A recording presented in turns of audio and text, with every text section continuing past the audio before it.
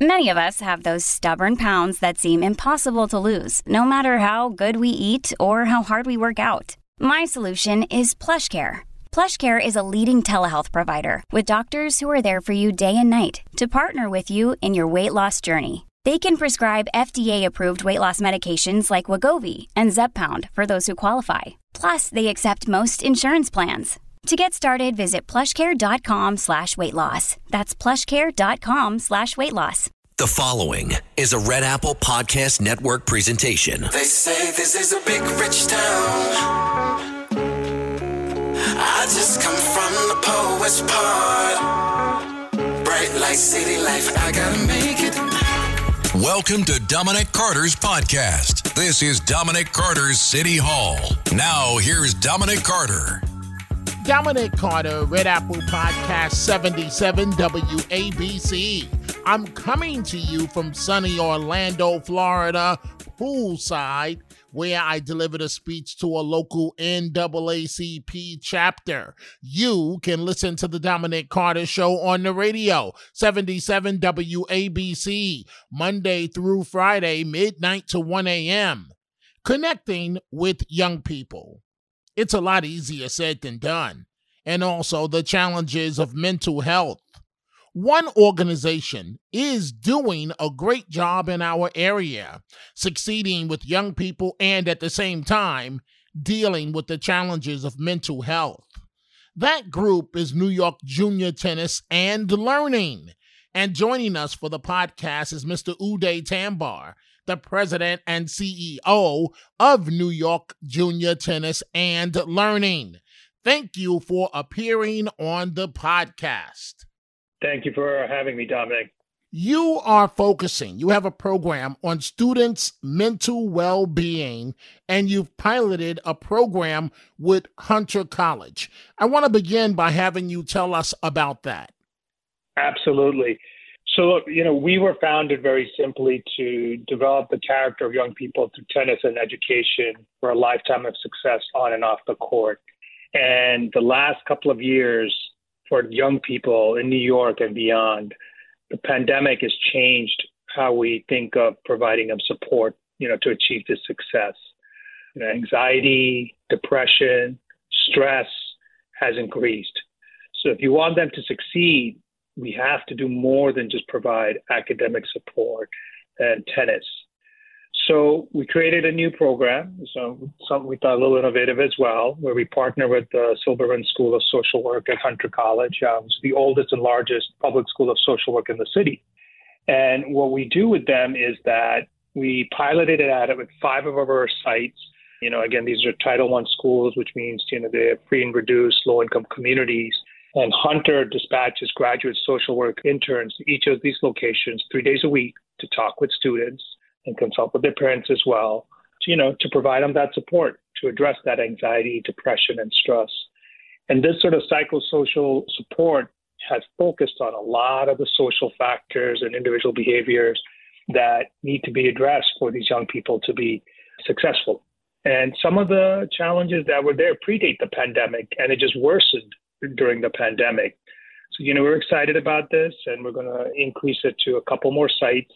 And the idea is that as we continue to do more and more, we're planning to expand it to more schools going forward. We are chatting with Mr. Uday Tambar, who is the president and CEO of New York Junior Tennis and Learning in New York. And the reason why I wanted to talk to you, Mr. Tambar, is because, once they reach the U.S. Open, they're international world stars. But more and more these days, they are talking about mental issues. Serena Williams, for example, and you wrote an op-ed in the Daily News in which you say, and I'm quoting here, Serena isn't alone.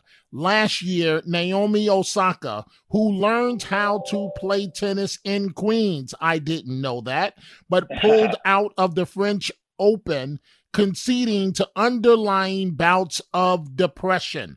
You go on to write about an Australian pro who opened up about his struggles. What's going on here as it relates to tennis stars and even when they're kids and the topic of mental health? Yeah, what's happening, Dominic, is that I believe that the mental health challenges that we are publicly talking about have always existed.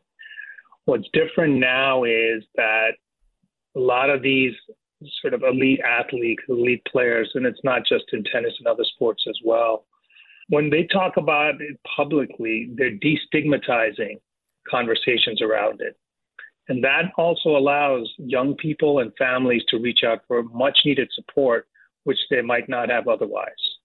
And even though when you're talking about Serena Williams and Osaka and Nick Kyrgios, the Australian pro, these are elite players. If they come out and say, hey, look, we have these struggles, then all of a sudden for a young person we're serving in fifth grade who's not at that level, maybe not just yet or ever will be, can say, hey, if it's okay for them to talk about it, it's okay for me to talk about some of that anxiety I'm feeling because I was unable to be out of my house for the last 2 years.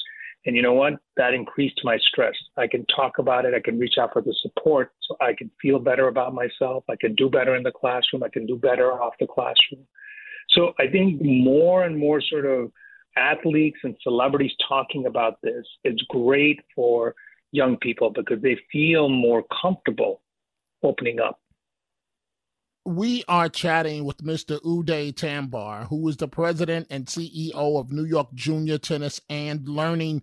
So in looking at your Daily News op-ed, you write here, and this jumped out from the page and literally shocked me. You write here, emergency department visits for suspected suicide attempts rose by 51% for adolescent girls and by 4% for adolescent boys in our country. And more of our youth were living in poverty. One study of just a 5-month period found that an estimated 325,000 children were pushed into or near poverty as a result of the economic downturn.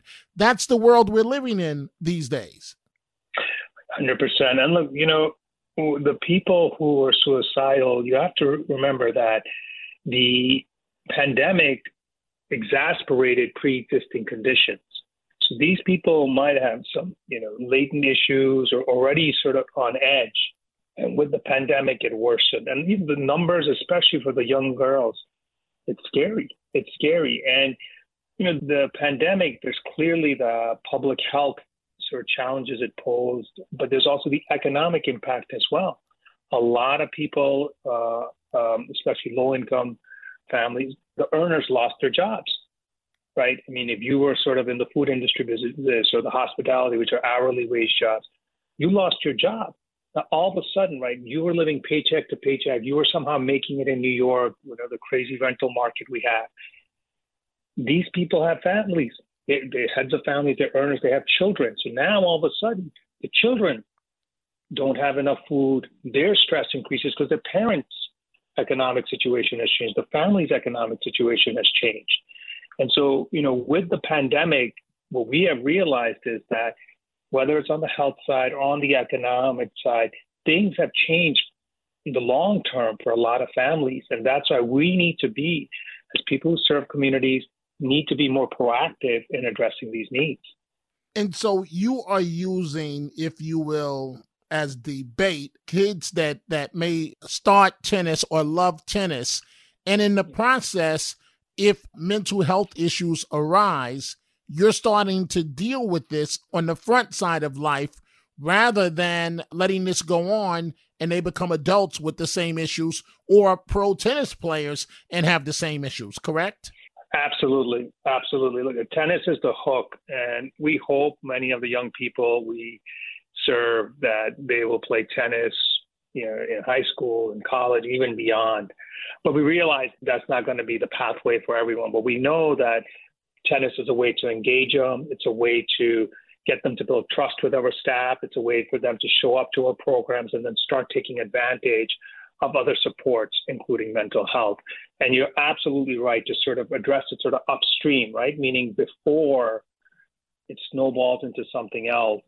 is the right way to do it, because if you can address it in elementary and middle school, then you're not addressing it in high school, which could be a lot worse. It could also lead to at-risk behavior. Right? It could be substance use, misuse, or it could be as adults. So you're absolutely right. It's better to get this on the front end.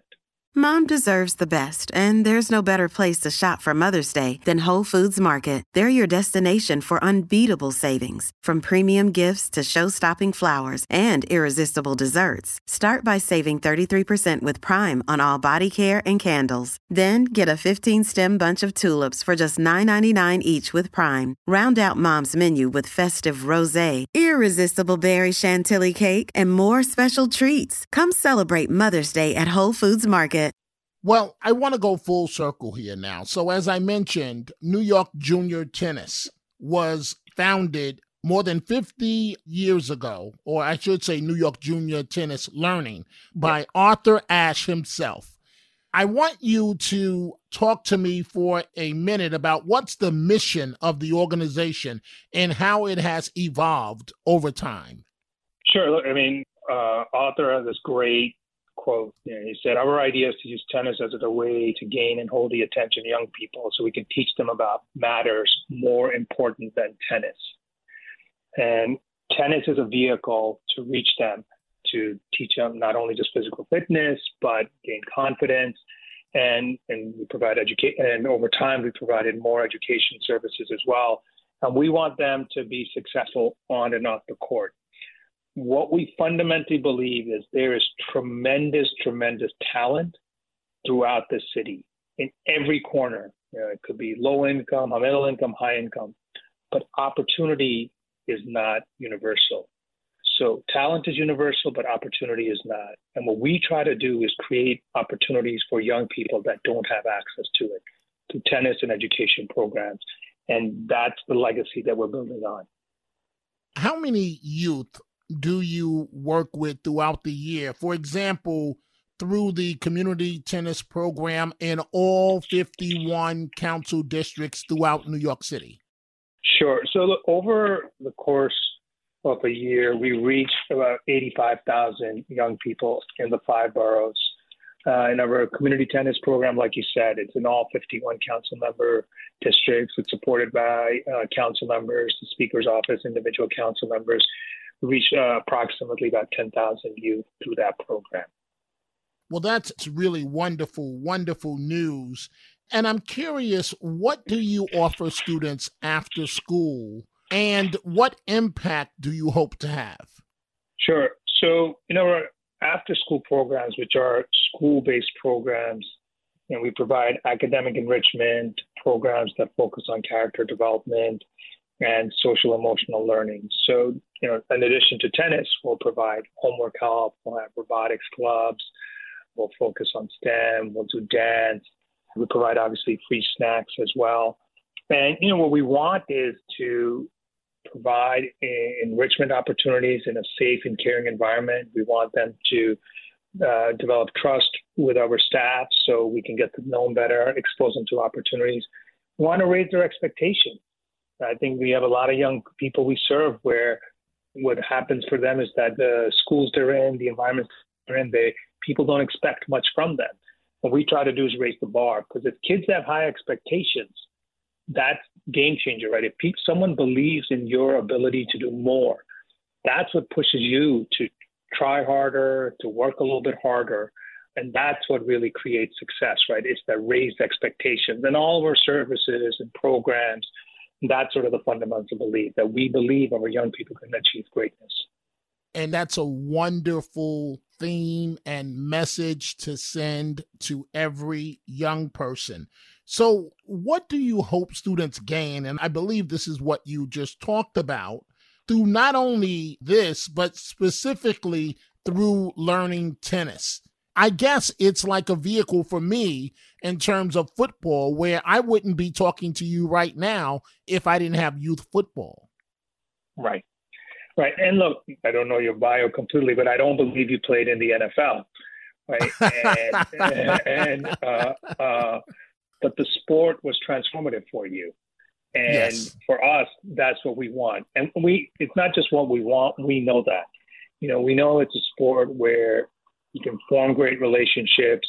It's a way to learn perseverance. It's a way to learn grit. And we've seen that. We've seen young people who had attendance issues, who were not that engaged in school, but then they got on the tennis court and started liking it. The coach was pushing them, and then the coach said, hey, look, for you to continue to do this, I need you to be more engaged during the school day. Boom, the kid is more engaged in the school day. His grades are going up, and it's simply because he got on the tennis court. And so, for us, look, we want kids to become great tennis players, but it's really for that, what we say is that success on and off the court, because we know the majority of their life is going to be off the court, and we want to set them up for success for that. Well, it's wonderful what you are doing. I want you to talk to me about your background, about your career, and what led you to New York Junior Tennis and Learning. Sure. For I guess about 25 years, I've had a career in public service, focusing on low-income communities, immigrant communities, communities of color. And joining New York Junior Tennis and Learning about a year ago, to me, is an extension of that work. It's trying to get into communities where there's just tremendous, tremendous potential, and just trying to create these opportunities. And, I've had a chance, fortunately, to work in grassroots organizations focused on low-income South Asian youth, SAIA, South Asian Youth Action. I've had a chance to work in City Hall as a chief of staff or deputy mayor for Health and Human Services. I've looked at think tanks, but it all is, the sort of the North Star and all that work has been how do you improve the lives of those families and young people that do not have the means for success. The NYJTL, it just builds on that career. My final question, and we really appreciate you joining the podcast. Where can our listeners go? Are people listening to you right now? Where can they go to learn more about your work? Any, time of the day, including this hour, they can go to nyjtl.org, our website.